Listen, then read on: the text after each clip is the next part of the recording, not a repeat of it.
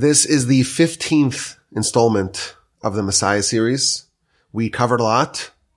There's still a lot to talk about, but I found that many of the upcoming subjects are somewhat tangential to the central subject of Messiah. After all, we're studying the 13 principles of faith, and we want to focus on the actual principle of faith. Many of these ideas are more marginal subjects of Messiah. I want to speak about them, but not to spend too much time. So my current plan is to structure it this way.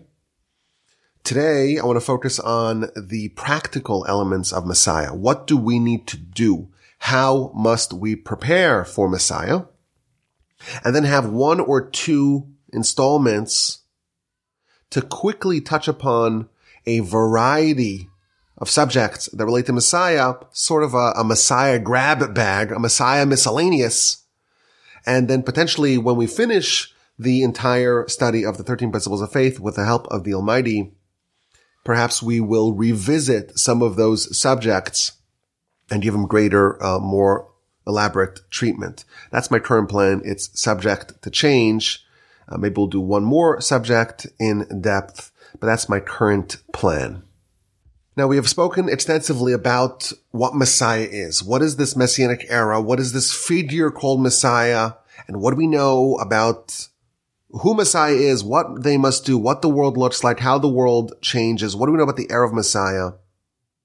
That we've covered. Today, I want to focus on the practical elements of Messiah. What do we need to do? How must we prepare? How do we get ready for Messiah? And this is very much connected to the principle of faith of Messiah. It's not entirely theoretical. It's not just an abstract concept. It's not just a belief about a future event, a future transformation. We must await Messiah. We must anticipate Messiah. When the Rambam delineates this principle, he says that part of it is to believe Messiah and to await Messiah and to yearn for Messiah. So there is something that we need to do at a very practical level to be congruent, to be compliant with this principle. There's an obligation to yearn, to await, to anticipate, and to hope for Messiah. That's part of this principle. Now, Rambam cites a verse to this effect, the verse in Habakkuk, chapter 2. If the Messiah tarries, you await Messiah. And he tells us that this is part of the principle. We have to await Messiah, even if it takes some time. And we know that part of our belief system is to believe in Messiah. And someone who does not believe in Messiah, the Rambam tells us, they don't merit Olam Haba. They have no place in the afterlife. And when he talks about Messiah in the Laws of Kings, chapter 11, he tells us not only we have to believe in Messiah, we have to also await Messiah, anticipate Messiah, yearn for Messiah. And someone who does not do that, they are repudiating not just the prophets, but the Torah itself. So our responsibility is not just to believe in Messiah, but also to await and yearn and anticipate it. The Talmud tells us that after a person passes, they're going to be ushered into a heavenly tribunal. And they're going to face 6 layers of interrogation. 6 different questions that they're going to have to answer. And question number 4 is, Tzipisa li Yoshua? Did you await salvation? Did you anticipate? Did you yearn for Messiah? This is one of the critical questions that we're going to be asked when we face heavenly judgment. Now, the centrality of Messiah cannot be overlooked. We look at our prayer, the Amidah prayer that we do 3 times a day. There are many requests and many references to Messiah. The very first blessing, which is how we begin every Amidah prayer, we talk about the fact that God brings salvation, brings a redeemer to the descendants of the forefathers. And we say in the prayers, we ask God for redemption. And we ask God to blow a shofar of salvation and lift a banner to gather in our exiles and to restore our judges and to build Jerusalem and to take the seed of David and make it sprout and to restore the service to the temple. So you look at the prayer and it's all about Messiah. Not all, but a large part of it is about Messiah. And we have to make sure if we're going to pray, we need to make sure that we are not being mendacious in our prayer. We have to believe what we're saying. You can't say words and not believe it. If we're talking about how we hope and we await and we yearn for all these different elements of redemption of Messiah, we better actually want it. Now, when we finish the Amidah prayer, there's a small post-prayer supplication. May it be the will before you, sheyibane beis hamikdash, that the temple should be rebuilt speedily in our days. And there we will serve you in awe, like the days of yore. And then when we're done praying completely, we say the Aleinu prayer. And the second paragraph of that is all about Messiah. And we say, we hope, we yearn to see speedily in the glory of your might, and to remove all the idols from the land, and to destroy all the foreign gods, and to fix the world with the kingdom of God. And all flesh will call out in your name, and all evil and all wickedness will be banished. And everyone who lives and inhabits this world will know you, will call out to you, will bow before you. Everyone will give honor to God. Everyone will accept upon themselves the yoke of your dominion, of your kingdom, and you will rule over them forever. And we quote the verse, God will rule forever. On that day, God will be one, and his name will be one.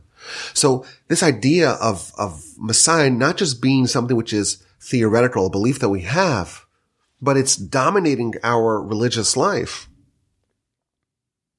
And we're praying and asking and yearning for all the different elements of Messiah. This is highlighting the fact that we're supposed to desire it. We're supposed to want it and anticipate it. And there's another point over here. When we desire Messiah, when we anticipate Messiah, when we await Messiah, that in itself helps expedite Messiah. The desire for Messiah itself contributes towards Messiah coming faster. As an example, in the Shabbos morning Kedusha, we ask God, from your place may you appear and rule over us because we are awaiting you. That statement is saying that we're asking that you reveal yourself, that you change the dynamics of this world, because that's what we want. Our claim to Messiah is that we want it. And then we continue. We say, when will it finally happen? When will you rule in Zion? May your name be made great and sanctified in Jerusalem, etc. And may we witness it. So there are other sources to this effect, but we see that the anticipation for Messiah, it actually contributes towards the expediting of Messiah. So we have an idea, and it's not just a distant, theoretical, abstract concept. It's very much connected to us on a practical level. And the commentaries tell us something even deeper. Messiah cannot be divorced and decoupled from faith. If you believe, if you have faith, part of that is the yearning for that faith to flower, to blossom in the world. The Ten Commandments begin, I am Hashem your God, who took you out of Egypt. The identity of God is one who interacts with the world, who tries to bring the world towards perfection. So the idea of our belief in faith is very much connected to the idea of perfecting the world. If you think about it, if someone really believes in God, and that's a real belief, it should rankle them and bother them to no end that the world is off course, that the world's been misappropriated, that instead of the world being used as a way, as a means, as a platform to exalt God, it's being used for all sorts of nonsense. And the foreign God and all sorts of idols, they have a foothold. In the words of Exodus, the throne of God is incomplete.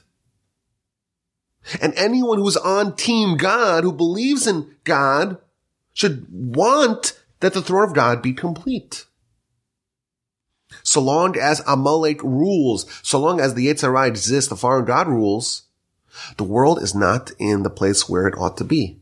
And thus, a basic faith should result in a yearning for Messiah, for God being one and his name being one.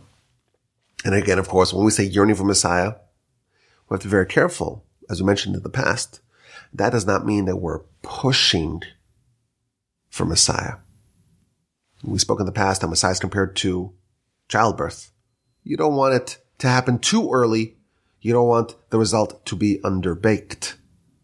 We don't exclaim, we want Messiah, we want Mashiach now, and we don't want to wait. No, we're required to wait.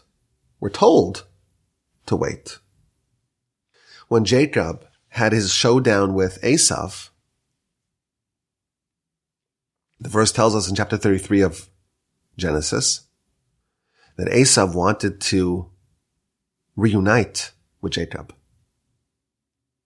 It says, come, let's live together.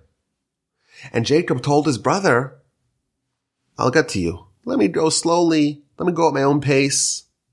Eventually, we'll have our showdown. They never met for that fateful showdown. And as they just tell us that that's going to happen in Messiah's time, in the era of Messiah. Jacob is saying, we'll do it slowly. We don't reach for Messiah. We don't try to grab it. We don't try to snatch it. We wait. And we yearn. And this is not easy.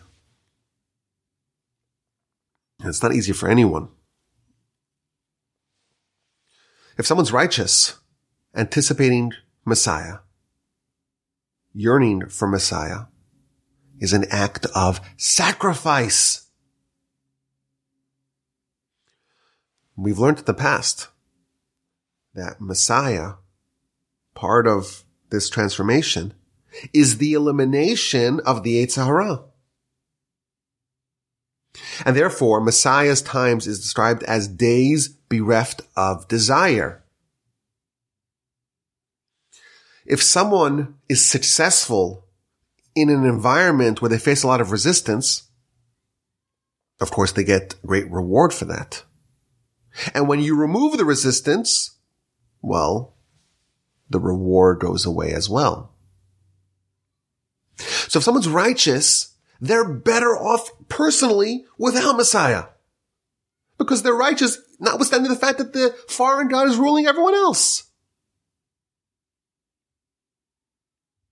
So for someone who's righteous to desire Messiah, it's an act of sacrifice. They're forfeiting their own personal accomplishments and potential for the sake of God, for the sake of humanity, for the sake of others.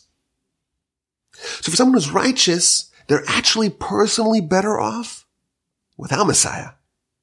And thus to await Messiah for someone who's righteous, that's difficult. And of course for the wicked, they're not interested in Messiah at all. It's kind of a terrifying thought. We've been talking about Messiah for so long. But do we actually want it? Messiah is a change in the paradigm of the world.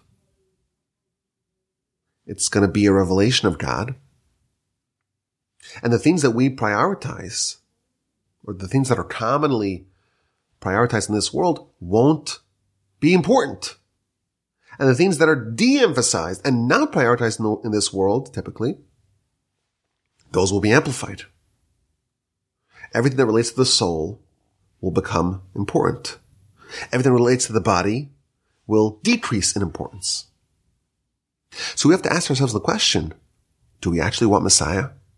If someone has, a comfortable life, and they like it, and they like the football on Sundays, and watching Netflix, and their comfortable car and comfortable home. Not that there's anything wrong with that per se, but if that becomes your identity, it's very hard to switch and say, oh, the matters of the soul, that is primary.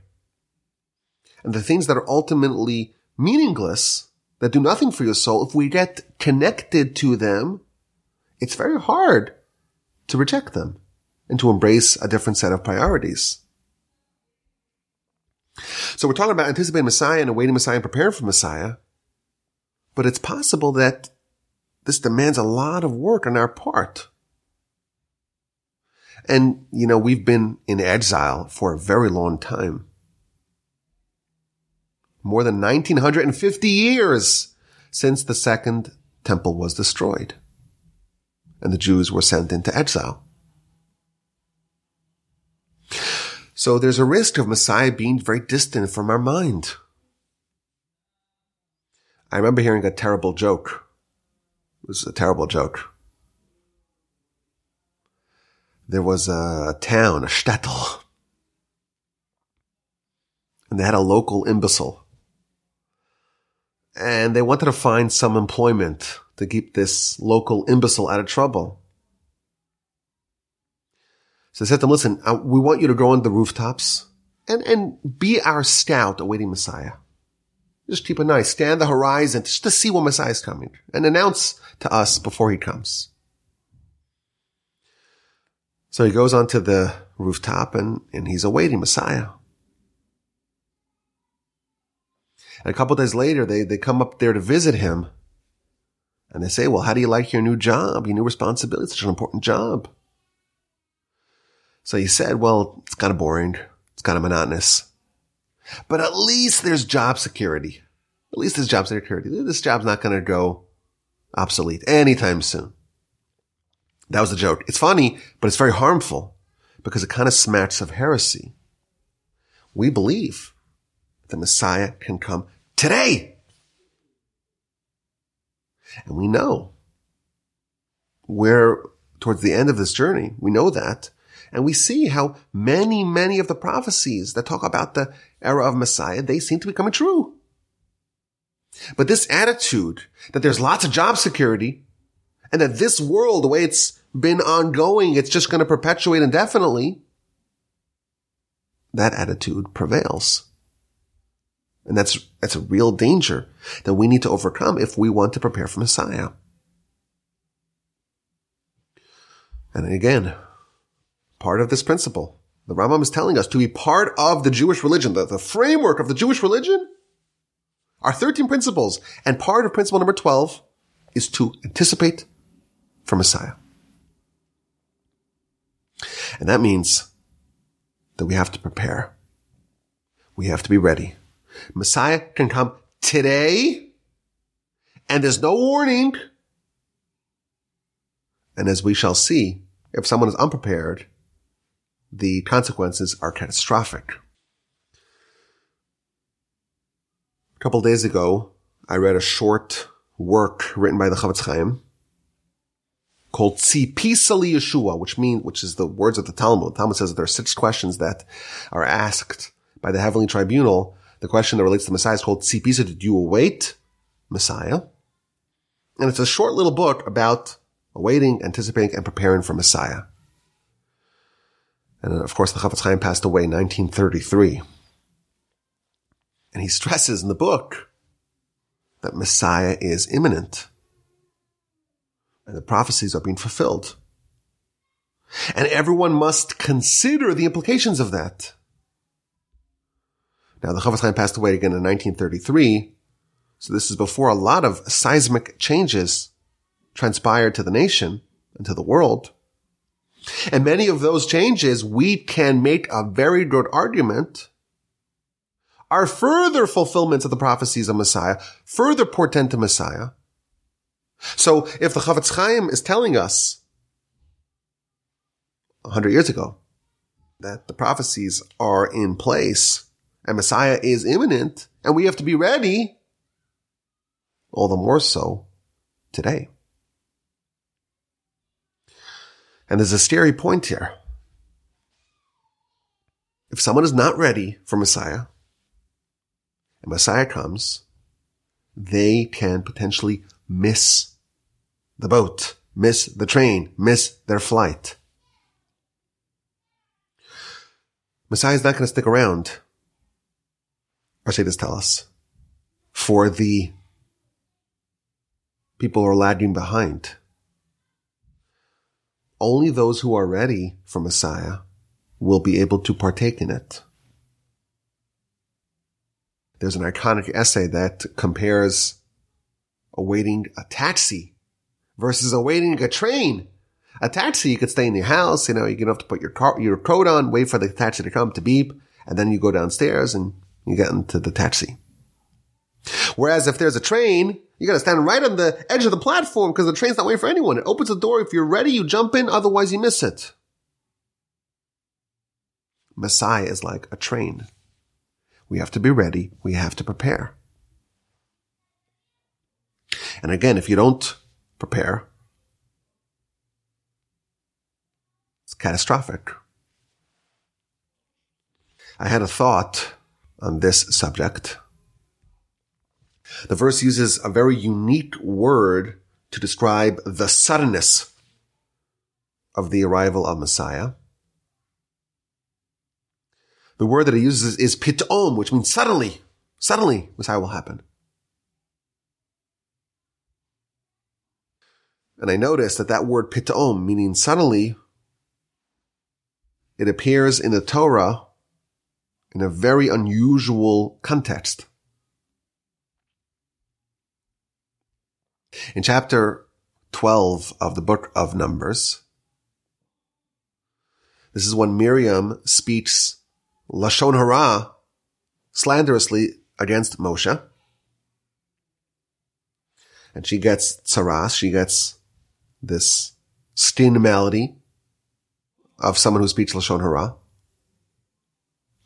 But the verse tells us, chapter 12, verse 4, that God appeared pitom, suddenly, to Moshe, to Aaron, and to Miriam, and spoke to all three of them in prophecy. And they went out. That's what the verse says. Now Rashi explains that the nature of the slander that Miriam conducted against her brother was that Miriam discovered that Moshe had separated from his wife because he was a prophet. A prophet has to be ready to talk to God. And if a prophet is engaging in ordinary standard marital relations, they're impure and they're not capable of prophecy. And Miriam says, wait a minute, we're also prophets. Aaron's a prophet. I'm a prophetess. So why only Moshe? Why is Moshe separating from his spouse and we're not? And the slander here is that she didn't realize that Moshe is a different level prophet than she was. And God appeared to them suddenly. And they weren't prepared. And Rashi tells us that they were impure. And they freaked out because they were not in a state of readiness for prophecy. And they were rushing to try to find some water to wash their hands to be able to make themselves in a proper state for prophecy. And that was a way of God showing them that Moshe is different. Because Moshe, God appears to him without warning, suddenly. And therefore he has to always be ready for that. And therefore he was justified in the fact that he's separated from his wife. But to me, I find it instructive and illuminating the fact that the the prophet uses the exact same word to describe the suddenness of Messiah. And here we read in the Torah that this suddenness of the prophecy of Aaron and Miriam, it caused them a great crisis because they weren't ready for it. And they weren't in a state of purity. And that was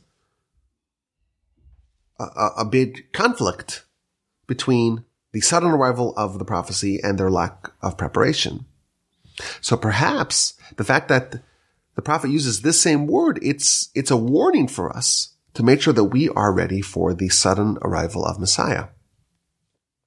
Now, when I shared this idea with someone, they pointed out that actually there are 2 places in the Torah when this word appears. It only appears 2 places in the whole Torah. It appears in other places in the prophets. The other place where it appears in the Torah is also from the book of Numbers, chapter 6. It's talking about the Nazir. A Nazir who is someone who has upon themselves a vow to be a Nazir, which means to not come into contact with the dead, and not to eat any grape derivatives, eat or drink, not to cut their hair for a specific amount of time. And the verse says, what happens if suddenly this Nazir encounters a cadaver? And now they've become impure. So they have to go through a process to purify themselves, and then they have to start from scratch. And all their work is thrown out, and they go back to square one. This is another place where the word pitom, suddenly, someone suddenly becomes impure. So I told them, I said, well, this is the same idea. If someone is not ready for Messiah, and it pounces upon them suddenly, they have to go back to square one. All their work doesn't help them. They miss the train. Being unprepared for Messiah is catastrophic. So we need to prepare. What precisely must we do? How exactly do we get ready for Messiah? So the first thing, of course, is repentance. Repentance is always associated with redemption, with Messiah. The verse tells us, Isaiah, we mentioned this in the past, Uva leTzion goel, the Redeemer will come to Zion, Ulashave Pasha b'Yaakov, when those sinners repent amongst Jacob. And the Talmud tells us, in the merit of repentance, that's when Messiah comes. And we've mentioned this in the past. The sources indicate that Messiah is ready to go. It's waiting in the chambers. It's in the bullpen. Everything's in place. All we need to do is repent. Isaiah 56, Krova Yeshua Silavo. My salvation is close. It's all ready. All we need to do is toggle that switch. It's just waiting for our repentance. When the sage met Messiah in the outskirts of Rome, and he said to him, when are you coming? He said, Hayom, today. But he didn't finish his sentence. Hayom im bekolo tushmo. Today, if we repent. There are many, many sources to this effect. The Messiah is ready to come. All we need to do is repent. And we spoke about this in the past, how the Talmud tells us that if the entire Jewish nation observes 2 Shabbases in succession, Messiah will come. There is a midrash that says even 1 Shabbos. And my grandfather, blessed memory, used to say, it's shocking that we don't even try this once, just as an experiment. The whole nation should just get together and say, okay, even if you don't believe, let's just try it out once. Just to disprove it. So repentance is always associated with Messiah. And if we want to contribute toward the arrival of Messiah, and we want to make sure that we're ready, we should make ourselves as compatible as possible with the world of Messiah. The way you prepare for Messiah is to think about, okay, what do we know about the times of Messiah? And how do I make sure that I am in line, that I am compatible, that I'm compliant? How do I make sure that I can facilitate a transition to that world? Well, prepare yourself. Repent. And that, of course, ushers in Messiah. That expedites Messiah, but it also makes you more fitting, a better candidate for Messiah, for that world. What does it mean to miss the train? What does it mean when someone's not ready? It means that they're not a candidate for Messiah. They're not a candidate for that world because they're too incompatible with it. The way you prepare for Messiah is to get yourself as much as possible in the frame of mind of that world. And therefore, when that world arrives, you can ease into that world. The change is not too stark. The world of God being one and his name being one. The world where the Yetzer Hara gets eliminated, all evil gets eliminated. If someone begins that process and tries to eliminate the evil from within themselves ahead of time, then when Messiah comes, it's a much more natural progression. But if someone doesn't do any work to try to install God as one within themselves and to eliminate the evil inclination, the foreign God from within themselves, when Messiah comes, they will perish. Because they cannot transition to a world where God is one, where the evil inclination is eliminated, because they are too enmeshed and interdependent and dependent upon that prevailing world. If someone has an addiction, just as an example, and you suddenly withdraw that addiction, you withhold from them that dependency, they could die. Imagine the Yetzer Hara gets suddenly removed. Someone whose life is so completely intertwined and entangled with the Yetzer Hara, someone like that will make it. If you spend your time now to try to disentangle yourself from the Yetzer Hara and try to install God as one within yourself and become more righteous and focus and emphasize the soul over the body and try to avoid the snares and the pitfalls of the Yetzer Hara and recognize the primacy of Torah and try to make yourself as compatible now with the world of Messiah, then the shock of Messiah is not too traumatic. You can potentially get onto that train. It's very easy for us to say, we want Messiah. Isn't that nice? We can end our speeches and say, may Messiah come speedily in our days. But the truth is, it's an awesome, fear-inducing idea. Are we ready for that world? Someone could be summoned for that world suddenly, and they're not ready. Their hands weren't washed, they weren't prepared. So there's an imperative to prepare for Messiah. Make yourself as much of a righteous person before Messiah, before it's too late. Load up on Torah and mitzvos.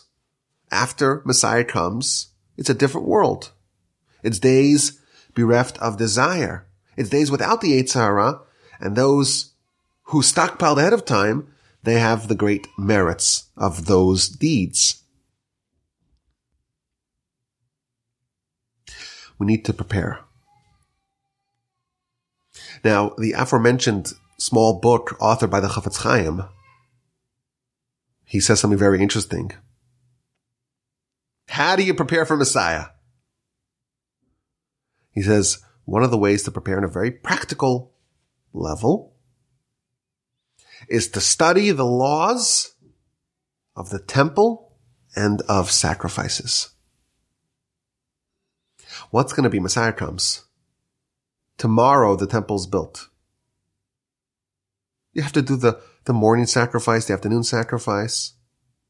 People have to bring their sin offerings, their Thanksgiving offerings. Most people are completely ignorant about these laws. And even at the times of the temple, the Talmud tells us that the average Kohen was ignorant, or at least to some degree ignorant, relatively ignorant. And the sages would be there to instruct them. What's going to be when Messiah comes? And everyone's going to rush to the priest, help us. We need to bring a sacrifice. We need to follow all the protocols and all the procedures and all the laws. And no one's going to know the laws. So one of the practical ideas that he tells us is you have to study the laws. Be ready for it. And he reminds us again, Messiah can come today. And there's not going to be the luxury of saying, let's wait 3 months so we can all take an introductory course on sacrifices and temple procedures. And yes, the Talmud does tell us that Elijah will come and Elijah will help us answer a lot of questions that we may have. The Talmud very, very often tells us when there's a question that the sages don't know the answer, they say, okay, we'll wait for Elijah, the prophet, to come and he'll give us the answer. But Elijah will not help us with the basics. He's only going to answer the unanswerable questions. If we have self-induced ignorance, that's not Elijah's job to remedy.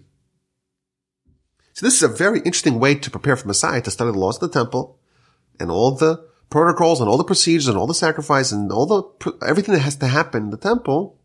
That's a very practical way to prepare for Messiah. On, again, another general way to prepare for Messiah and to make sure that we're capable of transitioning into the world of Messiah is to do whatever we can today to be a contributor to the arrival of Messiah and not a detractor. It's helpful for us to know what are the things that expedite Messiah and try to make sure that we're doing whatever we can to contribute towards Messiah and to find out what things hinder Messiah and to avoid them, to avoid detracting from Messiah. The Talmud tells us that the reason why the temple was destroyed was due to baseless hatred. There was baseless hatred amongst the nation, and that's why the temple was destroyed. And of course, we can infer from this, if this is why the temple was destroyed, then the way to undo it, the way to rectify it, is by ending baseless hatred and instead infusing love, loving our fellow as instructed by the Torah. If a person says, I'm going to do whatever I can to love my fellow as myself, that is an act of bringing Messiah and of making a person compatible with Messiah. We talked earlier about the many different prayers that we say to try to bring about Messiah. Ramban has an essay, chapter 12, verse 42 in the book of Exodus. He has an essay about how the Exodus happened early due to the prayer of the nation. He cites 3 verses in Exodus 2:23 and 3:9, and it's referenced post facto in Devarim 26:7. The verses tell us that the nation, when they were in Egypt, they cried out to God and they prayed to God to help them get out of their plight. The nation was not slated to be redeemed at that juncture, but their prayer expedited the Messiah. We have so many prayers that we say every day, dozens of daily prayers about Messiah. If we pray for Messiah, we of course can expedite Messiah, and we can be a contributor to Messiah. If Messiah is going to come due to repentance, anyone who helps contribute towards either their own individual repentance, but the repentance of others, to spread Torah to others, you are partnering with Messiah. Anyone who helps disseminate and proliferate Torah and knowledge of God in the world, they are partners. They are contributors with Messiah. Messiah is imminent. But we must prepare. And we have to get in the frame of mind of this. And again, it's hard and it's distant from us. Last week I had a conversation with a friend of mine who's visiting from Israel. We used to be neighbors when we lived in Jerusalem. And he tells me, he's like, what are these people thinking? Do you have these people in the United States and Canada, and they're building luxurious homes, and they're really settling down in the diaspora? Don't they know the Messiah's around the corner? What are they thinking? The truth is, for most, I would say confidently, Messiah is such a distant idea. But if it's distant, you may miss the train. Messiah has to be center of mind. And it's not a coincidence that it takes up such a large share of the prayers. The aforementioned Chafetz Chaim, he used to always carry with him a special suitcase with his most necessary items to be ready to ascend to the land of Israel at a moment's notice. Messiah comes, I'm ready. I always say that Jews always should have a valid passport, probably for more than one reason. But certainly it should be front and center of our mind.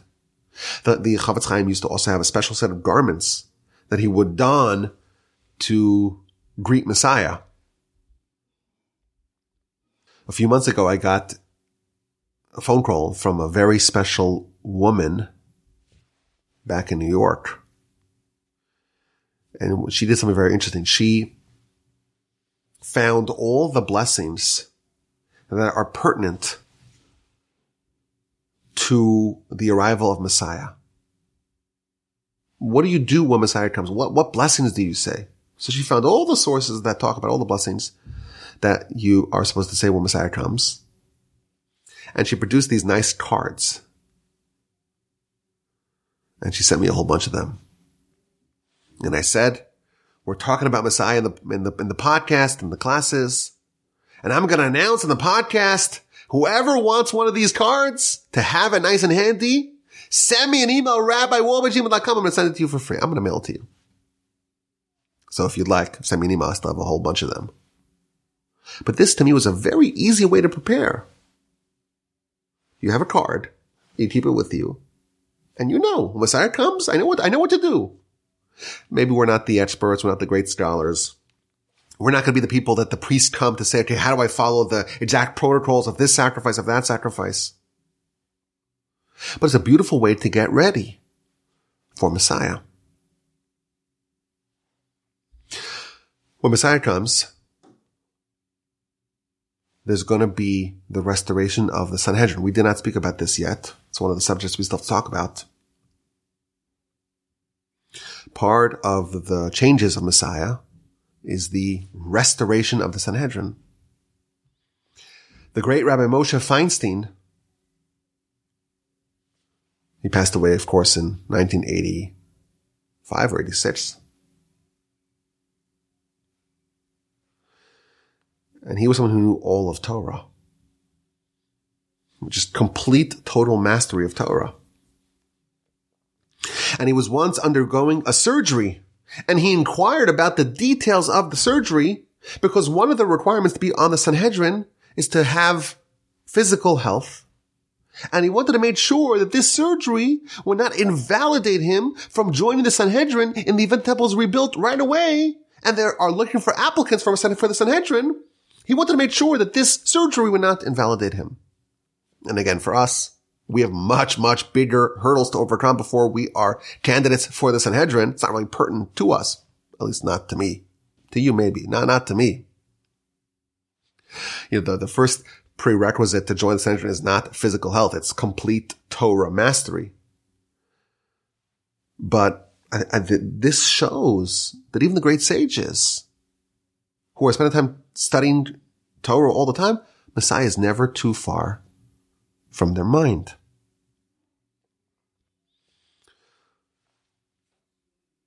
We just recently marked Tisha B'Av, the 9th day of Av, which is the day that the first temple was destroyed and the second temple was destroyed, and all sorts of calamities befell our people on this day. And it's a fast day. We fast. We don't eat, we don't drink, and we mourn the temple's destruction.